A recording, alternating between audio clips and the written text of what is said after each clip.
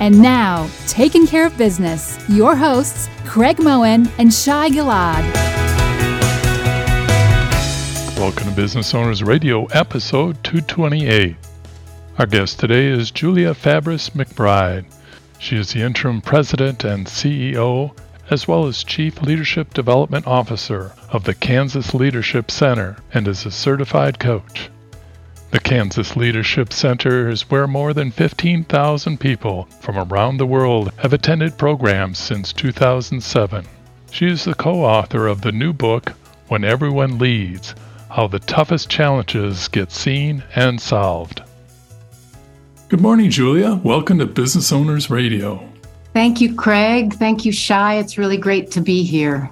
It's great to have you today, and hope things aren't too cold and windy out in Kansas. Amazing weather patterns throughout the world and amazing business patterns throughout the world right now. So we focus on the business side, and anytime we have a new author or a prior author that has a new book out, we want to focus on it. And this one covers a topic that's very well attended in a lot of our episodes in the past. And I got to ask, what brought you to write this book?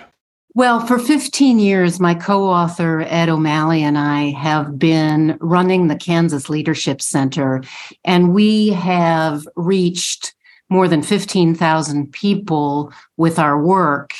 And our work is to build cultures where everyone leads, to build cultures in businesses, in nonprofit organizations, faith communities, communities as a whole.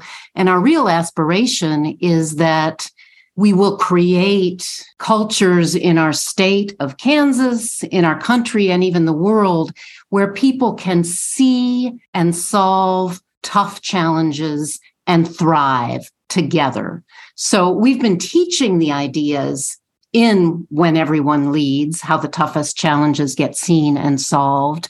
And we wanted to put them in a book so that the reach of the ideas could be far beyond the people we can see in a classroom at our conference center in Wichita, Kansas, or even now in our virtual program. So really, we wanted to extend the reach of what we teach and share here at the Kansas Leadership Center.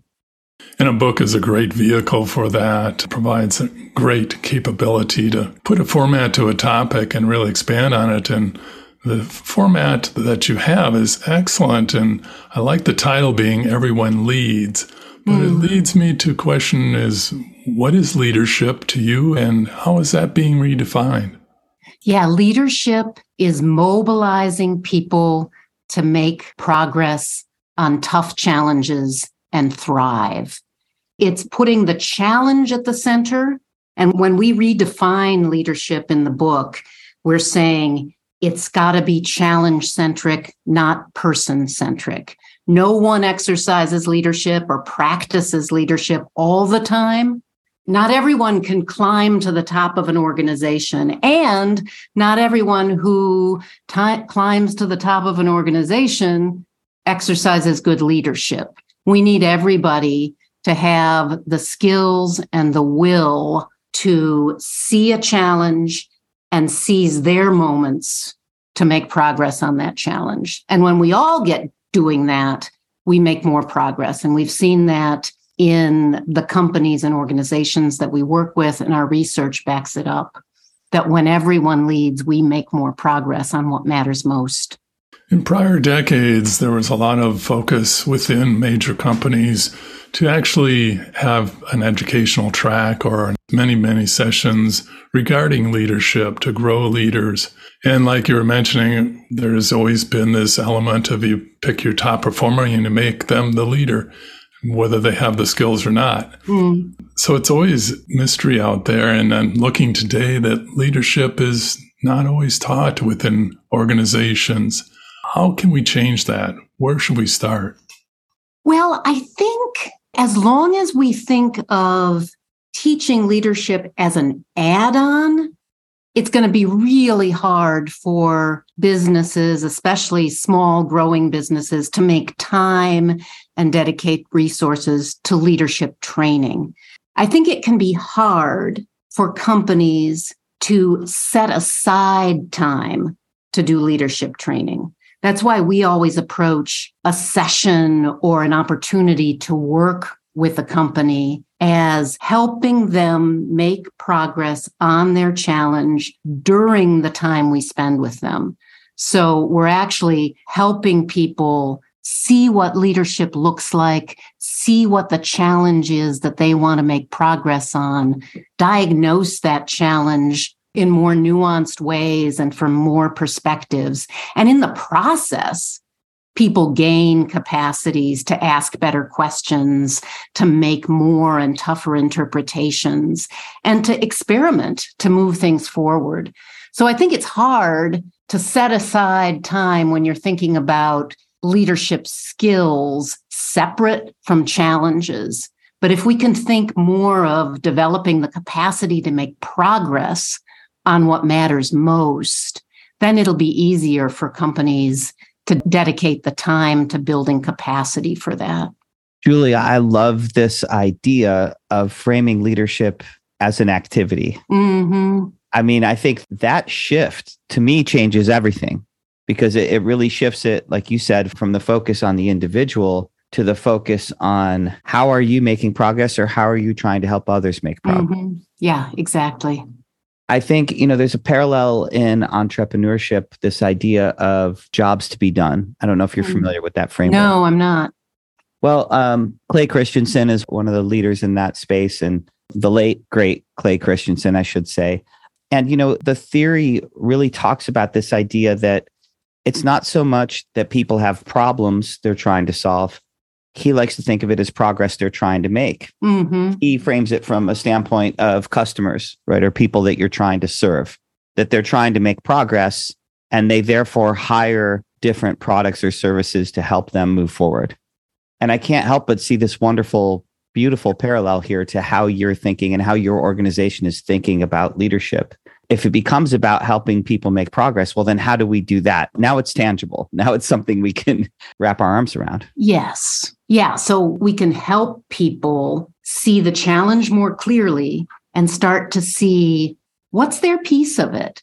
Who can they influence and how can they move whatever that challenge is forward? Maybe in little ways, if there's somebody, if they're, say, new to the company or in a frontline position, there are things that they can see that somebody in middle management or in the executive suite can't see. So what data can they bring and what experiments can they try to serve customers better, for instance? Yeah, absolutely. And I love that your book is really sort of a call to action.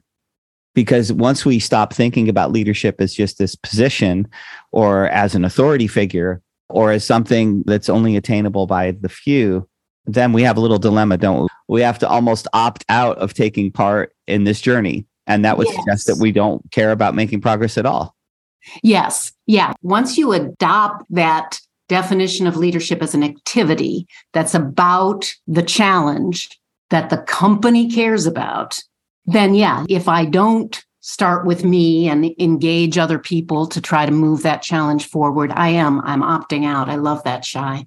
Yeah, and I love the stories about the work that you guys have actually done by putting this methodology in action.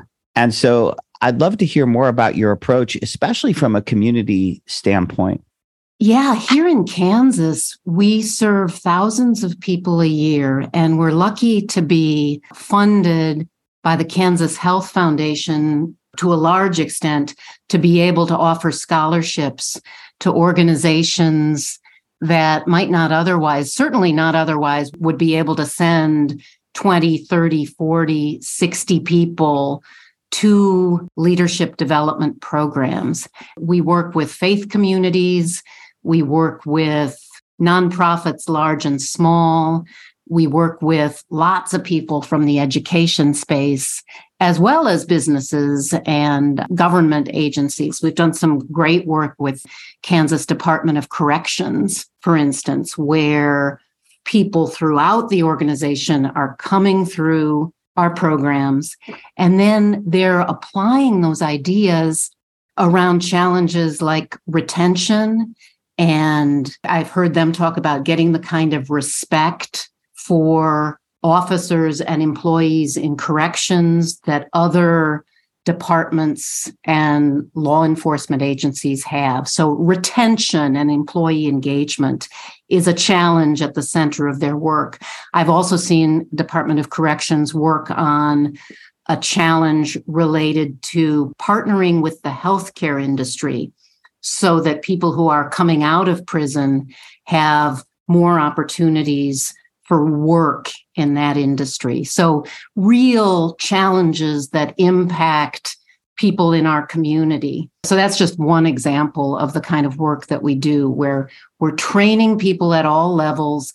And during that training, they're applying the skills they're learning and the will they're building to think about leadership as an activity that's available to anyone, anytime, anywhere. And they're thinking, I can apply that to this challenge in my work, and I can apply this to the people that I care about who've served their time in prison and are moving out, and we want to help them become contributing members of society. I'm so grateful that you are doing that kind of work. I have a wonderful colleague of mine, Alyssa Lovegrove, leads a pivot initiative at Georgetown University, and that mission is all about helping people make progress, helping specifically returning citizens try to find a path towards progress. And, it's ripe with opportunity. And it's so wonderful that you're using this type of a framework and using it in such an expansive way to help make that happen. Yeah. So on the other side, we're working with small businesses and we're working with big global tech companies. And people are seeing, and we're seeing in our research, that when people adopt this idea that leadership is an activity, and it starts with me, and then I must engage others. When people adopt that idea, they become more engaged in their work, and the systems become more flexible, open, equitable, and able to make change. Well, Julia, I'm excited about this idea of thinking about leadership as an activity versus just this position or this lofty thing. So where can I start to put something into practice? Yeah, I think the first thing you can do is you can start having conversations with people in your company about what concerns them the most and what's their boldest aspiration. And you can ask them then a third question: what makes progress hard in that gap? And by asking those three questions, what concerns you the most? What are your boldest aspirations for our company? And what makes progress hard?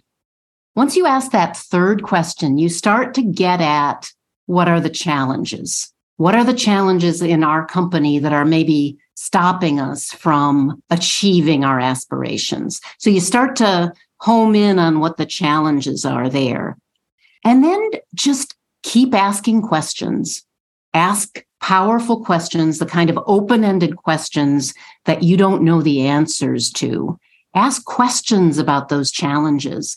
And those questions get other people thinking. They're energizing to other people if you're truly asking curious, open-ended questions. So that would be the first thing. The second thing is be willing to, again, in a curious and optimistic way, make tougher interpretations.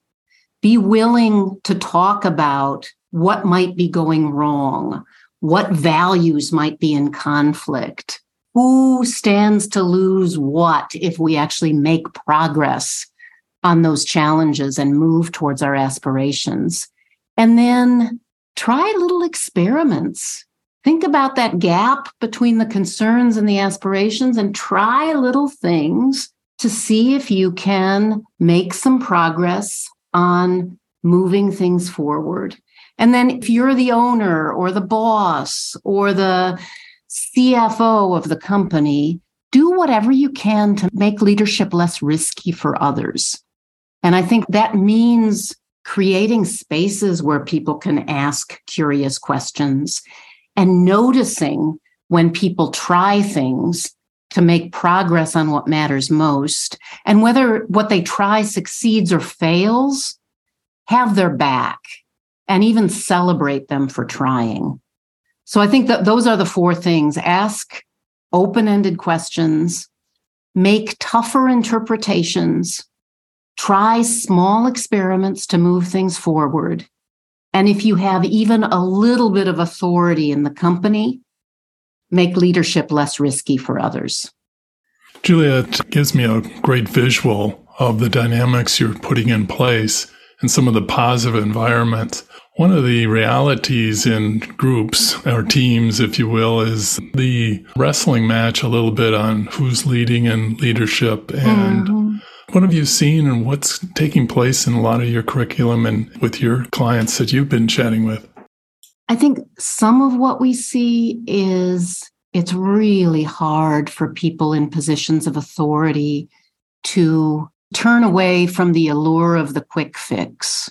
I mean, a lot of these tough challenges are cultural, right? A company needs to become more innovative, or it needs to become more inclusive, or more flexible, or more open to lots of people experimenting.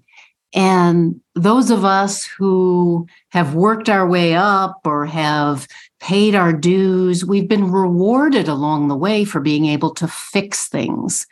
So it can be, and I speak from some personal experience here, it can be hard to slow down and communicate enough that other people understand and can give input into the character of the biggest challenges. So there's a lot of pressure on people with a lot of responsibility in companies and organizations to fix things. And it takes conscious effort to slow down and include more people and ask more questions and get curious yourself about what it really is going to take to make meaningful change. Yeah, as a business owner and looking at the teams I have, it's not always clear that I know exactly what's going on and what needs to change and so forth. So, kind of leadership starting at the top of what things should I be doing as the business owner to make sure that this climate of open leadership, so to speak, is my term. Yeah, I love that. How do I inspire that? Yeah, Craig, I'd go back to those questions that I mentioned, and we talk about the gap. So have conversations where you ask, and this can be in a group setting, it can also be one-on-one, where you literally say, when you think about the future of our company, what concerns you the most? Because leadership doesn't happen without a sense of dissatisfaction. And you, who might be the business owner, you can give people permission to talk about what they're dissatisfied with. And then you want to couple it with the optimistic energy of, when you think about the future of our company, what's your biggest aspiration? So have those conversations with people, give people permission and space to have those conversations. And then throw in that third question again. What makes progress difficult in the gap between our concerns and our aspirations? And that starts to give people direction about what they can actually work on.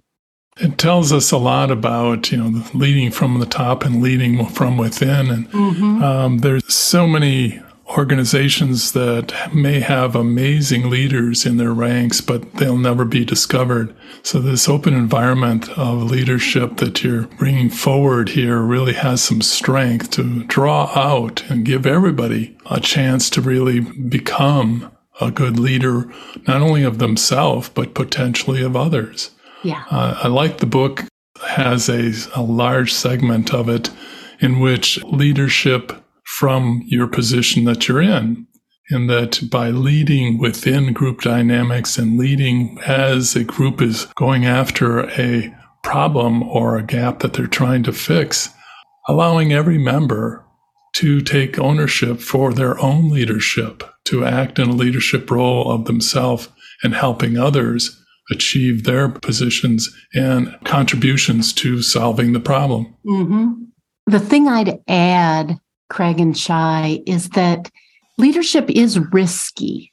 Once you start asking questions and making interpretations and trying small experiments, you're putting yourself out there. And on the one hand, you're putting yourself out there to be discovered as somebody who has potential for more and more success. You're also putting yourself out there as someone who cares and can be shot down and can also make mistakes. So I think the thing that I would say is wherever you are in a hierarchy or in your relation to a challenge in your community or your company, have informal or formal coaches and confidants that you can talk to about this stuff. Because once you say, I care about this challenge, there's the potential for heartbreak and there's the potential for mistakes. And it's a long game, this idea of leadership as an activity. We need more people in our communities and in our country exercising leadership to make progress on what matters most. And if we need everyone leading, we also need everyone willing to lend a coach-like ear to help us be successful and stay in the game. Well, Julia, thank you so much for being on the show today. It's been a great insight, and we really appreciate your time. Thank you, Craig. Thanks, Shai. It's been a real pleasure to be here. And I would like to offer to everybody to visit us online at kansasleadershipcenter.org. And also our book hits the shelves and hits Amazon and Barnes & Noble and your local bookstore on January 31st, 2023. And it's When Everyone Leads, How Tough Challenges Get Seen and Solved by Ed O'Malley and Julia Fabris McBride. And we would appreciate knowing that you have that book in your hand. And if you like it, please leave us a review. Our guest today has been Julia Fabris McBride, co-author of the new book, When Everyone Leads, How the Toughest Challenges Get Seen and Solved. You can learn more about Julia, as well as find links to her new book and content, all on our website at businessownersradio.com. Thank you for joining us on Business Owners Radio. We hope you enjoyed today's show. As always, you can read more about each episode along with links and offers in the show notes on our website, businessownersradio.com. We want to hear your feedback. Please leave comments on this show or suggestions for upcoming episodes. Tell your fellow business owners about the show, and, of course, we would love the stars and comments on iTunes. Till next time, keep taking care of business.